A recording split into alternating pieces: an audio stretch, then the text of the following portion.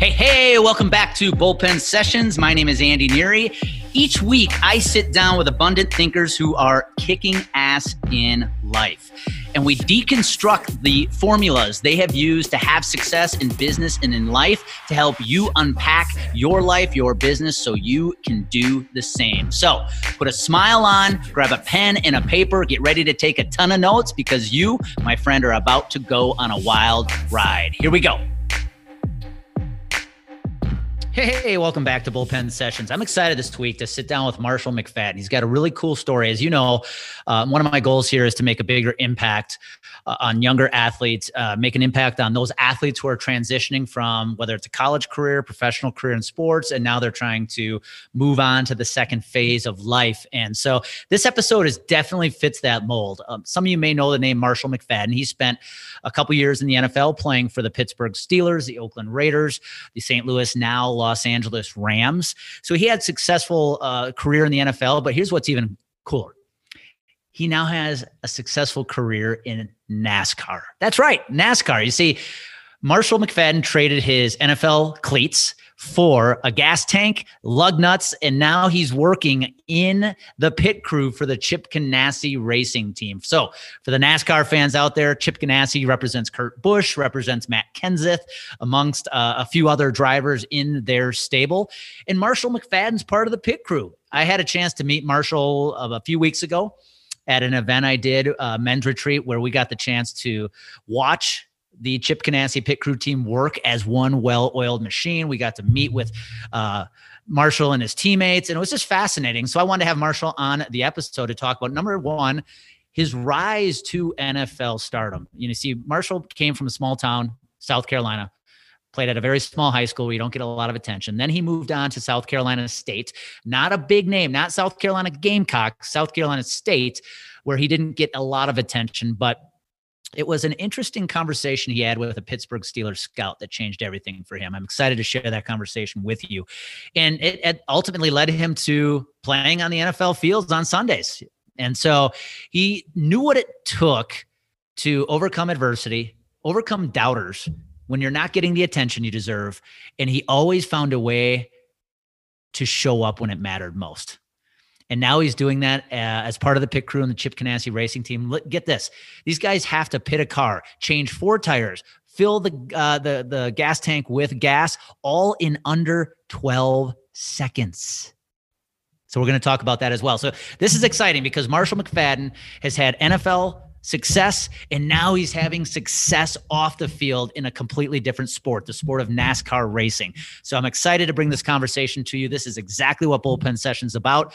Athletes who've excelled on the field and athletes now who are excelling in other areas of life. All right, here we go to today's episode. Shift your mindset. Marshall McFadden, welcome to Bullpen Sessions. How are you today? I'm great, man. Can't complain. Great day so far. Awesome. I'm excited for this episode. If you're listening in, Marshall's had quite a career in sports, 2 very different sports that you probably think would never go together. But Marshall's now competing in a second sport at an elite level as well. And I'm excited to talk about that. So a lot of people may know the name Marshall McFadden, obviously spent time playing in the NFL. But why don't we take it all the way back, Marshall, to your childhood in South Carolina, growing up. What was the early life of Marshall McFadden like? Well, I mean, just like, a lot of, players that came up, especially African-Americans, I think I should throw that out there, that just had to struggle, especially with single parents, growing up with a single parent mom. She did what else she could do. And fortunately for me, as I got older, I had Kathy and Joe Gaynor to come into my life, because not because of the athletic ability, what I did on the football field, because I wasn't there on that type of level yet, but they just seen a good person, a good kid that was trying his best. And fortunately, they was able to help me, as I grew into a young man. And I applaud that to them. And, was a mediocre high school guy, going through, school, wasn't a big time athlete, but was a guy that always just worked hard and, just try to keep up with the rest. Well, I know you heard it saying before, and everybody else did, hard work does plays off. And you are, what you hang around. I was hanging around a lot of guys that were star athlete and had that potential. And I always dreamed and wanted to be on the same level as them. And I always figured out how can I, get to that point where I kind of had, didn't have the head start where they had father figures that was able to teach them at a young age, throwing the football or playing basketball and even understanding the game. So once I got to a point where I was able to start learning myself, especially in high school, now I started to kind of use my ability along with the hard work. And when I became a senior in high school, I started to develop who is this kid? Who is this guy? Because I never had the household name. And people were starting to see a little bit, what type of player I could be or I could become. Wasn't getting a lot of college scholarships at the time, but at the end of my high school, I was selected to a North-South All-Star game, and they had college coaches and stuff like that. Let me backtrack a little bit because I did go to a 1A school where you had about 22 players on the team. Well, my senior class, we graduated like 53 people in my senior class.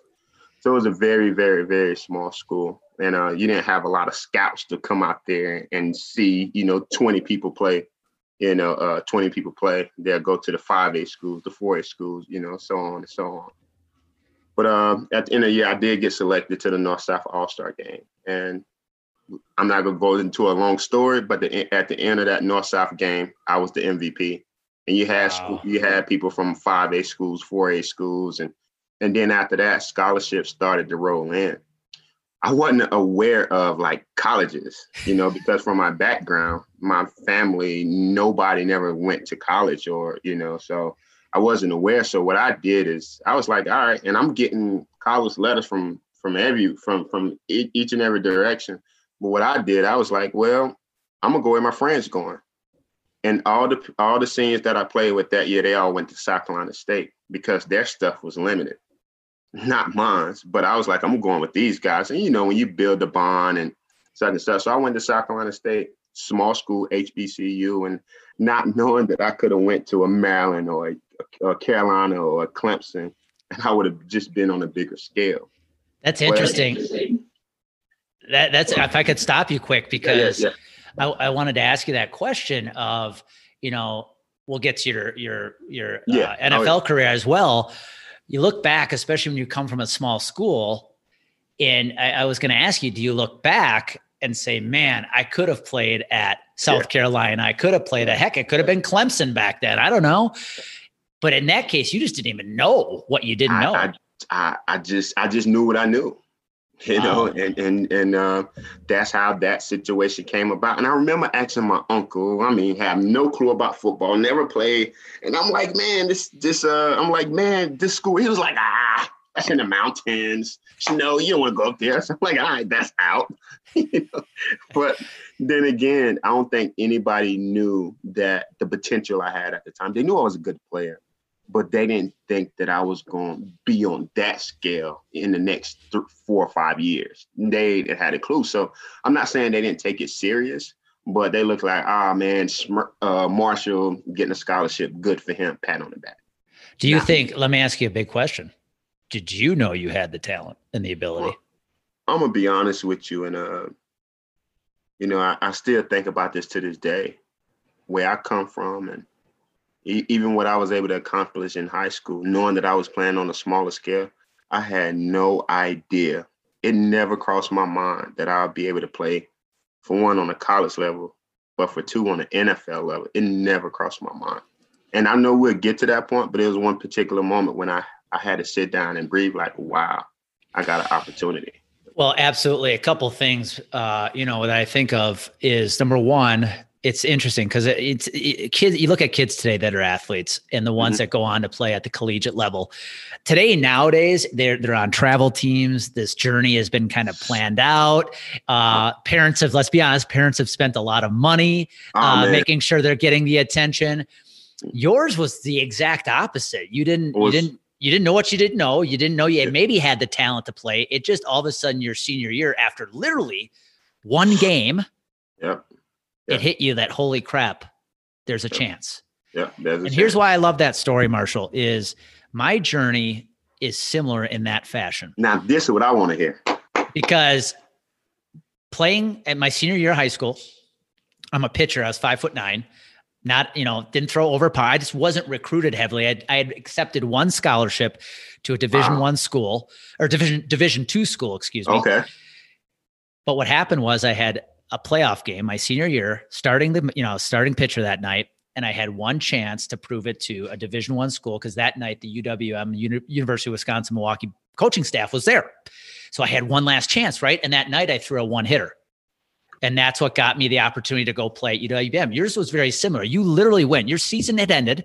You literally went into the All-Star game, which I know up in Wisconsin usually was during the summer. I don't know if they did that in South Carolina too. No. But you had one last game to prove yourself, and you did. Yep. That is such a cool story. Now, here's the question I want to ask you. Growing up the child of a single parent, is there anything you learned that you still either apply today or helped you on the football field that you learned from watching your mom? Well, I do, and I do thank her, appreciate her for what she done for us. She did all she could, but at the end I had some takeaways from that. Because sometimes when you go through obstacles in life, such as football is a physical sport, and you got to train, and most people overtrain. Well, you go through in some situations where you think about giving up in football, because you're going to play against guys bigger, stronger, faster. And especially as a kid, because sometimes kids mature faster than other kids. You could be a sophomore in high school and still only 170 pounds. But the point that I'm trying to get at it are times out there where you just don't have anything left and you just want to walk away. For one, you feel like you can't compete. And for two, ain't nobody really going to help you unless you help yourself. But I always go back to that moment where I did have a single parent mom. She was making minimum wages and she had to carry 5 kids. And I think that, when you're going through things, if somebody can endure that and her kids can be successful, such as me. Now, don't get me wrong. As I got older, I had help along the way, and they helped me out in a major way. And I always, Kathy Gaines, Joe Gaines, my pops and my mom. But just to look back on at the beginning stage, and I can take away from that is, if she can do it, why not? Why not me? Why not take that motivation with you? Because I think her struggles and her pain was a lot harder than mine. And I'm just out here on the football field, just getting winded. So sometimes you just take those situations with you and they can get you out of the toughest moment. And that's just one of the takeaways that I can take from that. And it's a lot more that I learned from situations from her, from my upbringing. Well, and again, I love hearing these stories because I often tell people I don't have those stories. My childhood was easy. My parents were great, both teachers. I'd consider myself the definition of average. Like, I don't have that story, but one thing I love, Gary Vaynerchuk says it all the time. The one reason he feels he's so successful today is he came from the dirt. He came from tough beginnings. He knows what it's like to be there, and that's now his competitive advantage. Oh man. So for you, here you are now at South Carolina State. So I love your story. You go from super small high school. Oh yeah. Now you're getting playing at the next level of the collegiate level, but South Carolina State's not a big school. It's an HBCU. Yeah. Tell me what it was like when you got there and now you realized you're playing the game at a completely different level. Well, obviously when I was getting recruited, obviously they're recruiters, they tell you anything. So it was like, oh man, you're going to be a great player for us, yada, yada. But when I got to South Carolina State, guess who I was? I was on the back of the totem pole, just another guy with a number. And they gave me some horrible, I think I was like number 50 something, I wasn't the cool guy. And not knowing, obviously there's 100 players on the team. So they tell you things just to get you in. And once I got in and once I signed on the dotted line, when I got there, I was just another name. And until I was able to prove myself. But now I'm in this big world. I'm by myself, no family, no friends. I'm off to college. And once again, this is HBCU. So it wasn't like Clemson or Notre Dame or Florida State. It was like, oh man, you there? You about to go to the NFL, because I went, but I didn't go there. So it was just me, just filling it out and trying to figure it out. And when I got there, I quickly saw that this is not going to be easy. I got my work cut out for me. And I just remember we was at practice one day, and obviously I'm on the sideline because, you have your seniors and your juniors and your red shirt freshmen, all of that stuff. I was just on the sideline. And obviously the two guys that was in front of me, they wasn't getting the job done. And our head coach ended up getting upset with these guys. One of them was a senior and another one was a red shirt junior. And they wasn't getting the job done. And then coach said, Marshall. And I'm like, okay, I got this big jersey. I'm coming out there flapping.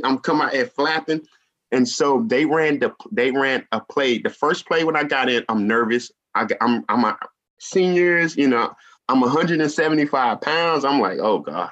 So the first play, they ran it directly at me, and it was like an ISO play, and the fullback came towards me. So I had to take on this big, mean, scary fullback. And so we met. I blew this fullback up, man, blew him up and made a tackle in the backfield. The head coach was like, oh God, hey, who is that guy? Who is that? He said, run it again. And that very next play, they ran it at me. I done exactly the same. Blew the guy, he mad, he angry. Now I'm scared. So they run it back at me because I embarrassed the guy. And exactly the same thing happened. And from that on,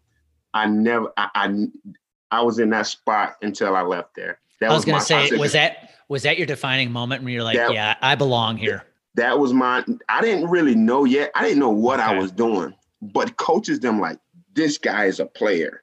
And guess what? The senior that was in front of me in the red shirt junior, I felt bad for those guys because they worked so hard to get to that point. But at the end of the day, this is a business. And those guys respected the fact that this is a really good player and he can help our ball club. And it was a smooth transition for me. I started as a true freshman and I ended up gaining a nickname called The Natural. Just a guy that just came in and started making plays. And that's awesome. That's how things started happening for me. I didn't know what was going on. I didn't know how I did it. It just happened. And I'd love your perspective on this. And for those listening in, if you're not familiar with what Marshall's referencing when he says HBCU, that's historically Black colleges and universities. Yes, sir. Right? Yes. Yep. And so here you are proving that almost sounded like a remake of the movie Rudy. Like you put Rudy in, he blows up like, what? Yeah. And what would you tell a high school football player today? Because I think something that impacts young athletes today, and I don't necessarily like it, is they go to college because they're so hyped these days with these expectations. Yeah. And if they don't walk in their freshman year with a starting gig, they transfer, they're out. Or some people quit. Yep. What advice would you give that kid who hasn't experienced what life is going to be like at the collegiate level? They might be dominating the football field in their small town. What advice would you give that kid right now to be prepared and ready for what life's going to be like at the collegiate football level? Or for me, I'll tell a high school kid, from me to them is, and I think you hit it on the head, don't believe the hype, because sometimes parents and relatives can hype a kid up so much and spoil them to a certain extent to make them out to be something they're not. And when I go to these schools, I tell people, especially kids, you work hard and you're pretty good in the little division you're playing in. But do you understand it's a million more people across the world doing the exact same thing? And sometimes when mommy and dad are not pulling on that coattail anymore and they're in a college atmosphere and they're seniors and red shirt freshmen and red shirt juniors and sophomores. And those guys just as good, 10 times better than they are.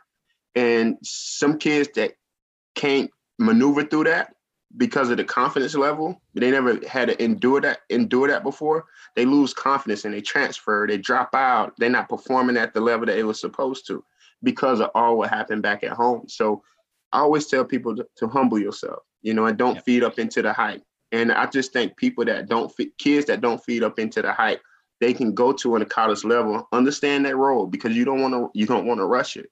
do what the program wants you to do. And trust me, they want to win as more as you want to win. Just go there or abide by the laws, and you'll become a great player, whether you want to or not. But if you find those rules, humble yourself, and it'll make a difference, for a kid. Because once again, before you hit on it, kids get spoiled with the stuff with the traveling ball and the nice clothes, and they put rankings on people and stuff like that, and they feed into that. Yeah, absolutely.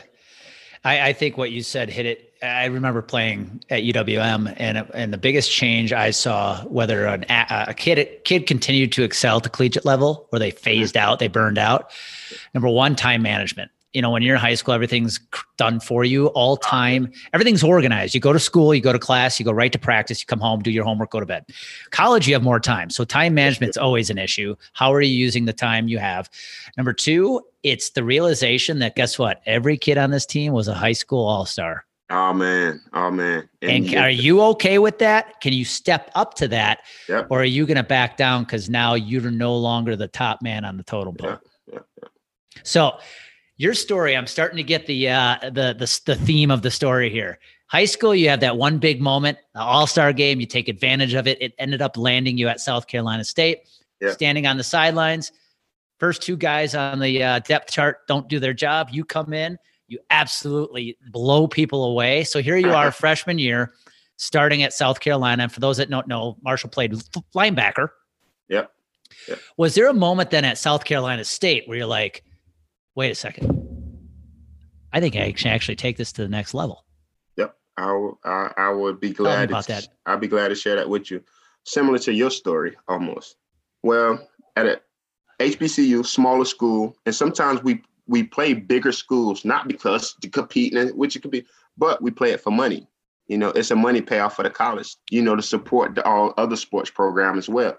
We don't go to a game thinking we're going to win, which we know that playing against a team like Clemson, it's a slim chance. There's a slim chance that we'll, get the win, but we go in there with pride. And we had Clemson on the schedule this year, and we had to go in the battle. Just don't care, big, small, fast, slow. But, as a team, as your brothers, you go in the battle. And that's exactly what I did.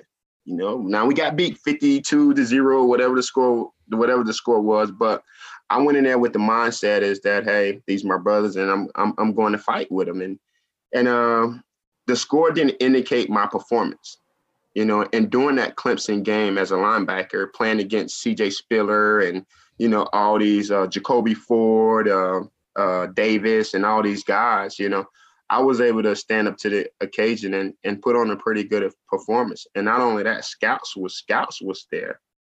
And so I guess they kept track of the games I played in that year. I guess I became on the radar. And that following year, when I was eligible, I was a junior next year. And I was at practice, not knowing that I was going to make it to that level yet, but I was at practice and just hanging out. And obviously this was like doing like the training camp or whatever. And I was at practice, but I wasn't playing because I dislocated my wrist and I was out for the season. But the scouts didn't know that at the time. But I was at practice just chilling, hanging out, and somebody came and tapped me. He had on all this Pittsburgh Steelers stuff, and he was like, you Marshall McFadden? And I was like, yeah. He was like, I come here to see you. Like, me? He was like, yeah. He was like, I'm Dan Rooney, head scout for the Pittsburgh Steelers. And I was like, what? And so we just had a conversation. He was like, well, I come to see you. And obviously, you're not even dressed out to do anything, so I can't see you. So let's talk. So we talked a little bit, and he was like, he mentioned the game against Clemson. He was like, I thought you was a physical downhill player. You was doing some things that a lot of linebackers can't do. And I think you a second-round draft pick. And when he said, I think you could be a second-round draft pick. And I was like, yeah. And that's the moment I was like, wow, I got a chance to play in the NFL. And it just brung, even though I didn't play that year, I was able to come back from that and have a pretty good season. And believe it or not, that's when my season was done and over with, when it was an opportunity for me to play at the next level, that same guy came back and gave me a workout with the Pittsburgh Steelers. And I was able to get on that roster. And my first year with them to play, my first game was a Thursday night game against the Baltimore Ravens. And it was just, it was awesome. And my journey kind of went from there. But that's the moment I knew that I was able to play at the next level. There's so many parallels right now, Marshall, that I didn't expect in this conversation, because I can remember my senior year at UWM. I didn't think, again, based on my size, I didn't throw overly hard. I didn't throw 95 miles an hour. I'm like, here's my senior year. It'd be nice if I had a chance at the next level, but honestly, I don't think I'm going to get there. I mean, that's truly how I was feeling. And it was when my pitching coach, who had played in the major leagues with the Baltimore Orioles and the Philadelphia Phillies, said, "Hey man, like if you can accomplish these couple things this year, you're probably going to get signed." And it was the moment he said that, it was like, it clicked, like you just had. When Dan Rooney said, "By the way, I think you're a second round pick," all it takes is somebody who's been there, the credibility, right? Of saying, "I've been there, I've seen it, and you've got it." Boom. Boom. It just takes your mental ability, your mental capacity to the next level. And then it just shows itself in what you do on the field. That's awesome. So go ahead. But now, it did, man. And don't get me wrong, it wasn't all peaches and cream for me in college. And I don't want people to think that, oh man, Marshall went out here, he did this and he did that and he was great. No, I had two season ending injuries in college as well. One was in 2007 and another one was in 2009. Dislocated my elbow, put me out for the season, and dislocated my wrist. So I had my battles, and I had my battles cut out for me. And, I could have laid there, stayed down and weep, but I was able to come back, and it just made me stronger. Every battle that I ever been through, I just came back stronger. And it just shows my character, show who I was, just to come back and say that I belong here, and I'm going to help my teammates do whatever I do in the classroom and on the field. And it just ended up working in my benefit, man, just overcoming the obstacles that I had. Because like I said, I always reflect back to the single mom. And if she can endure it, this stuff is easy. And I just took that with me. And I got an opportunity in the NFL and, took advantage of that situation and able to play for 3 years. Able was with Pittsburgh, Oakland, and Rams, take 3 years to retire. So I was had a couple injuries, in the NFL with the hip surgery with Pittsburgh and a couple groins and stuff like that. But I was able to walk away from the game healthy.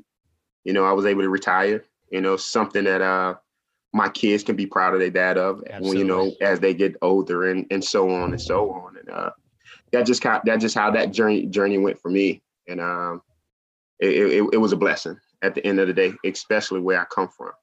So let's put a bow on this part of your career.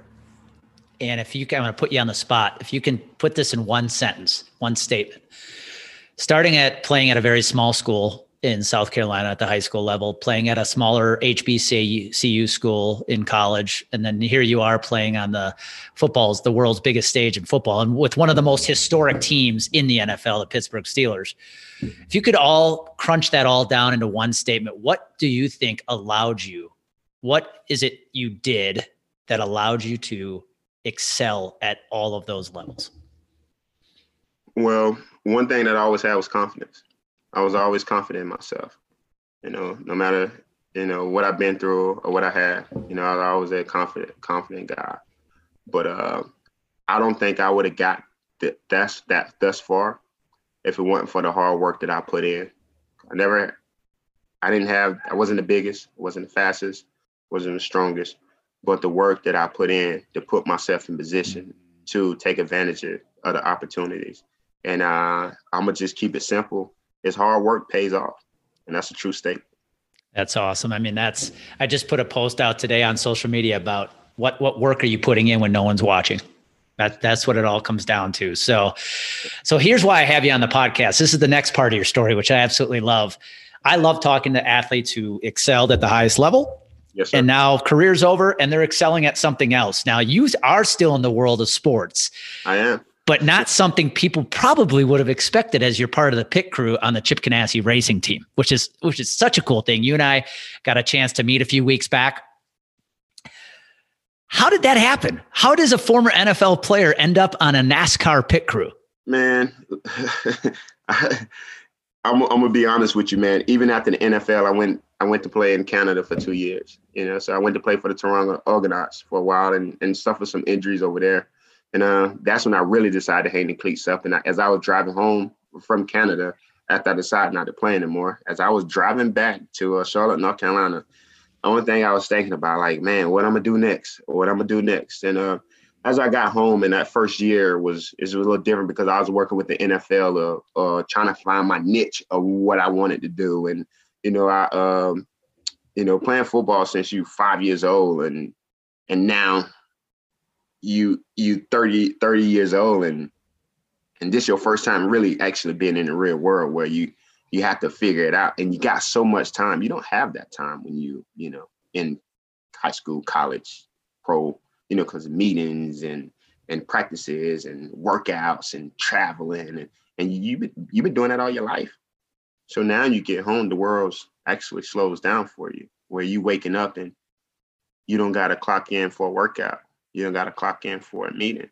Like some people, a lot of guys go through, that a rough stage. I don't want to say, because some guys excel at like me, but it was different. It was different for me that I had to get accustomed to. I'm a regular civilian now, and I gotta adapt to the everyday world. And I'm not saying that it was easy, but I was taking the right steps to put myself in a situation to find out something that I like and I can do and I can enjoy as much as I did with football. And I'm trying all these different things, maybe trying to coach, and I was a manager at FedEx, and just put my hand in a lot of different things. And one day, a mutual friend of mine, he was like, "Hey man, you should come check out NASCAR's right up the street," because he was working there at the time. And I was like, "I don't know nothing about NASCAR, but I'll go check it out." So I went out there, and obviously you met Pete and Mike Metcalf. Yep. Sean Pete, Mike Metcalf. So I go out there, I'm this big NFL guy, and I see all these guys. There's about 25 guys, and obviously the two coaches. So as I'm looking, I'm like, wow, these guys are really performing as a team. And then I started noticing the camaraderie. Guys cutting jokes, playing. And I was like, wow, this reminds me of the locker room. Like, okay, you know something? After that practice, I said, I'm going to come back. And talking to Sean and Mike, they was like, yeah, man, come back. So I found time in my schedule to keep going to their practices. And one day, I was out there, and obviously just now I'm kind of seeing what's going on. It's fun. I'm learning guys' names. And one day Coach Pete was like, Marshall, get in there. I was like, me? He was like, yeah, grab a can. So a gas can is what I gassed the car with. So I grabbed I grabbed the can, and, I did the best of my ability to make sure it was right. And it was a little shaky, but it was okay. But after that practice, Sean Pete and Mike Metcalf called me into the office. They was like, hey, Marshall, because they didn't see so many people come and go because it's a process. You ain't just going to come in and get it like that. And they want to see character. They want to see who this person is when nothing is on the line, no money, no anything. They just want to know what type of human being that we possibly could be signing here. And one day they called me in the office. They was like, Marshall, if you're serious about this situation, down the line, that could be a contract waiting for you. And I was like, yeah, man, I like it. I like what's going on. I like what's going on here because of the workouts, the treatment, the trainers, and so on and so on. So eventually I kept going. And that following year, I ended up getting a contract. And now after this weekend, I finished up my third year at Chip Ganassi Racing. That's awesome. So it's funny because, when we came to the headquarters there to learn a little bit about more about what you guys are doing, it was a little surprising at first. You're like, wait a second, it's a whole pit crew full of athletes, basically, right? And I think a lot of people listening in might think NASCAR, and they think the pit crew is made up of a bunch of car mechanics. But that's not the case, right? NASCAR is actually trending in a new direction where they're looking for athletes, correct? Yes, sir. The times with a pit start are extremely fast now. You talk about changing 4 tires, full tank of gas, and make adjustment under 12 seconds. That's impressive. And you got no room for error. And so how you make those time faster, you're going to get faster people. So who you target? You target college, NFL, baseball, basketball. You target, the elite players. And that's what NASCAR trended to. Now they hosting combines, for guys to come in and pit a car. So you're exactly right. It's trending with, a lot of athletes in the pit crew area. That's interesting. I'm curious. So you guys heard him right. They changed 4 tires, put gas in, all in under 12 seconds. Yeah. I got the chance to experience this, and we had a team competition at our best, just to let everybody know and put this in perspective. I think we hit 30 seconds what was our best time, and they're doing it under 12. Yeah. But here you got, Marshall, you've got, what is it? About 6-7 guys around a vehicle in a very intense situation. Yeah. What does it require? What teamwork is required? What skills does that team have to have? Camaraderie does that team have to be able to pull off that type of change with tires, with gas in under 12 seconds in such intense situation? What does it take? What does that team have to have? Well, the first thing you got to have is that brotherhood. Everybody got to be in sync because, you can't do one job without the other. So one thing we teach is here. One thing I think the first thing Mike and Pete does is just hire the right people, with the right people that can understand, people who they're working with. And then not only that, hiring people that don't care about what college you went to or, what you've done in life, but hiring people that they're going to get the job done in the right way. So you already walking into, in a program that's already built, for success. And once the people get there, now you got to be in tune with yourself and you got to be in tune with your teammate. And now with that being said, you can build that chemistry, with what they already got built at that program. Building chemistry with your teammate is one of the best things that you can have in NASCAR because everything is so in sync. The changers got to know when the jack man got a good peg, and the jack man got to know when the changers got all 5 lug nuts tight. The gas man got to understand when the changers coming around the car so he can unplug and then plug again. So all of this tie into one another to make 11-second stop, and that take practice.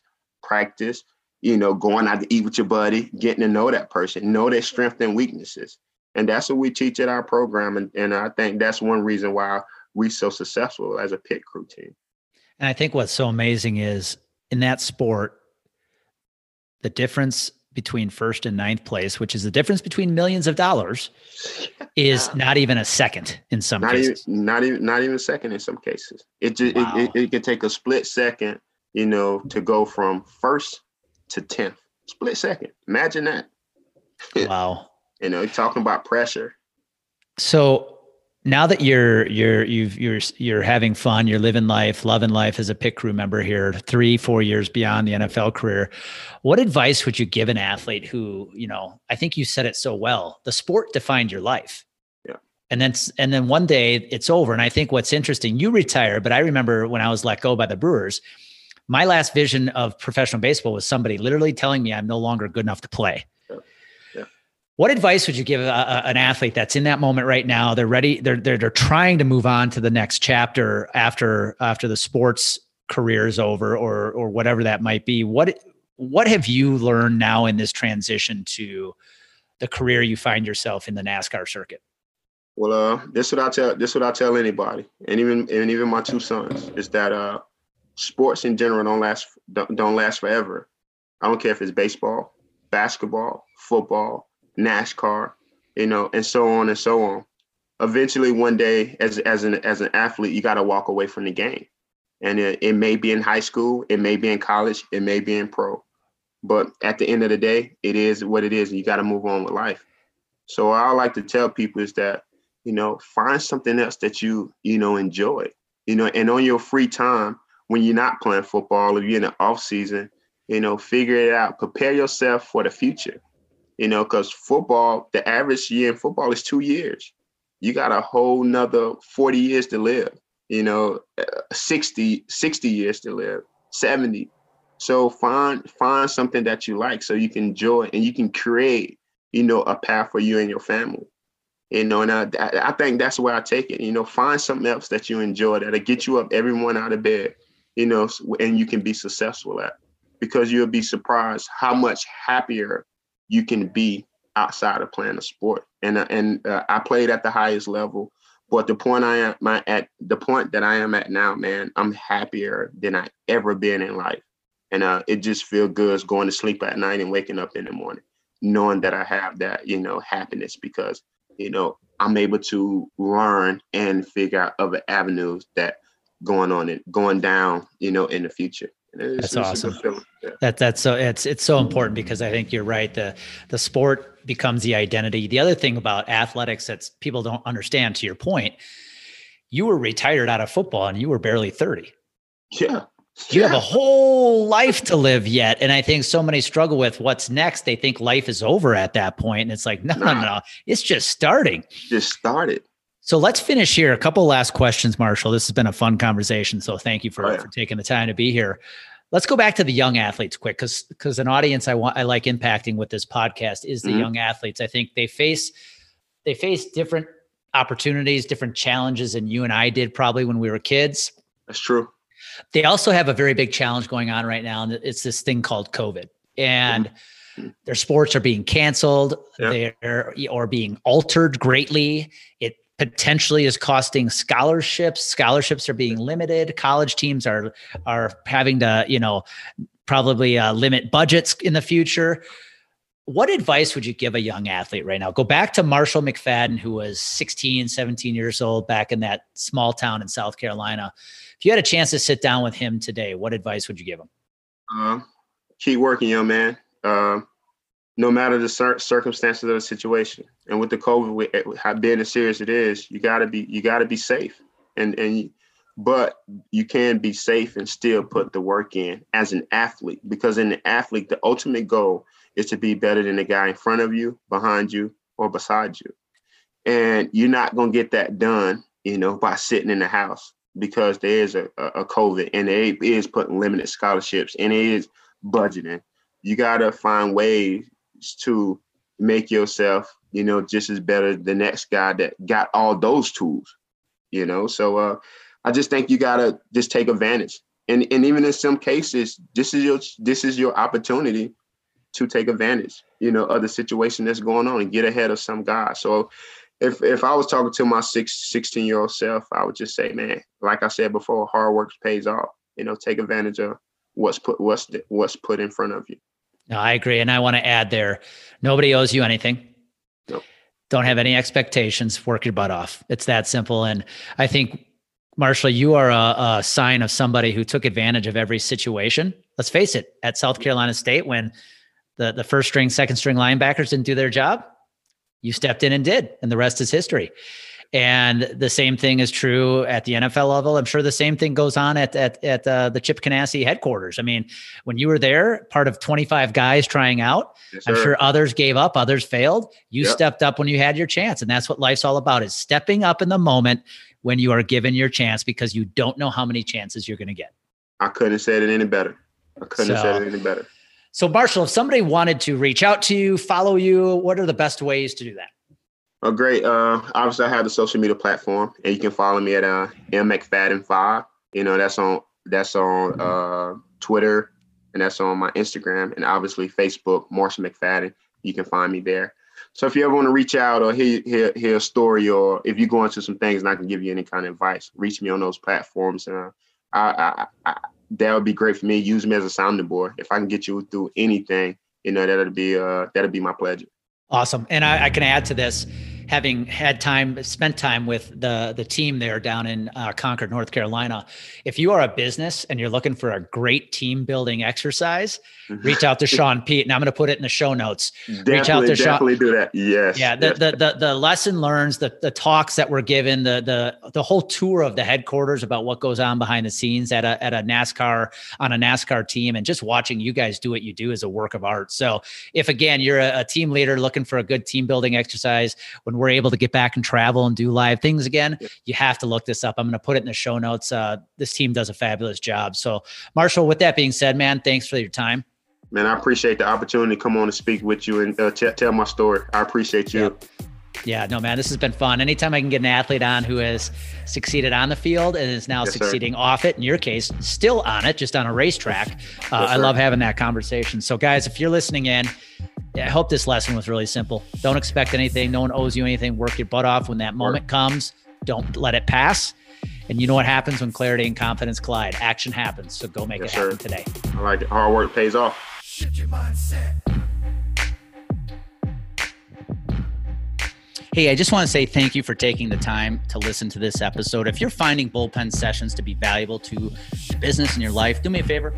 Please go to Apple. Please subscribe. Give it a 5-star rating. And if you have anybody else in your life, whether it's in your personal tribe or in your business that could also be impacted by listening to these episodes, do me a favor.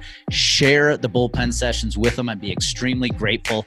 And until next time, go out, make it happen today. Put a smile on your face and have some fun.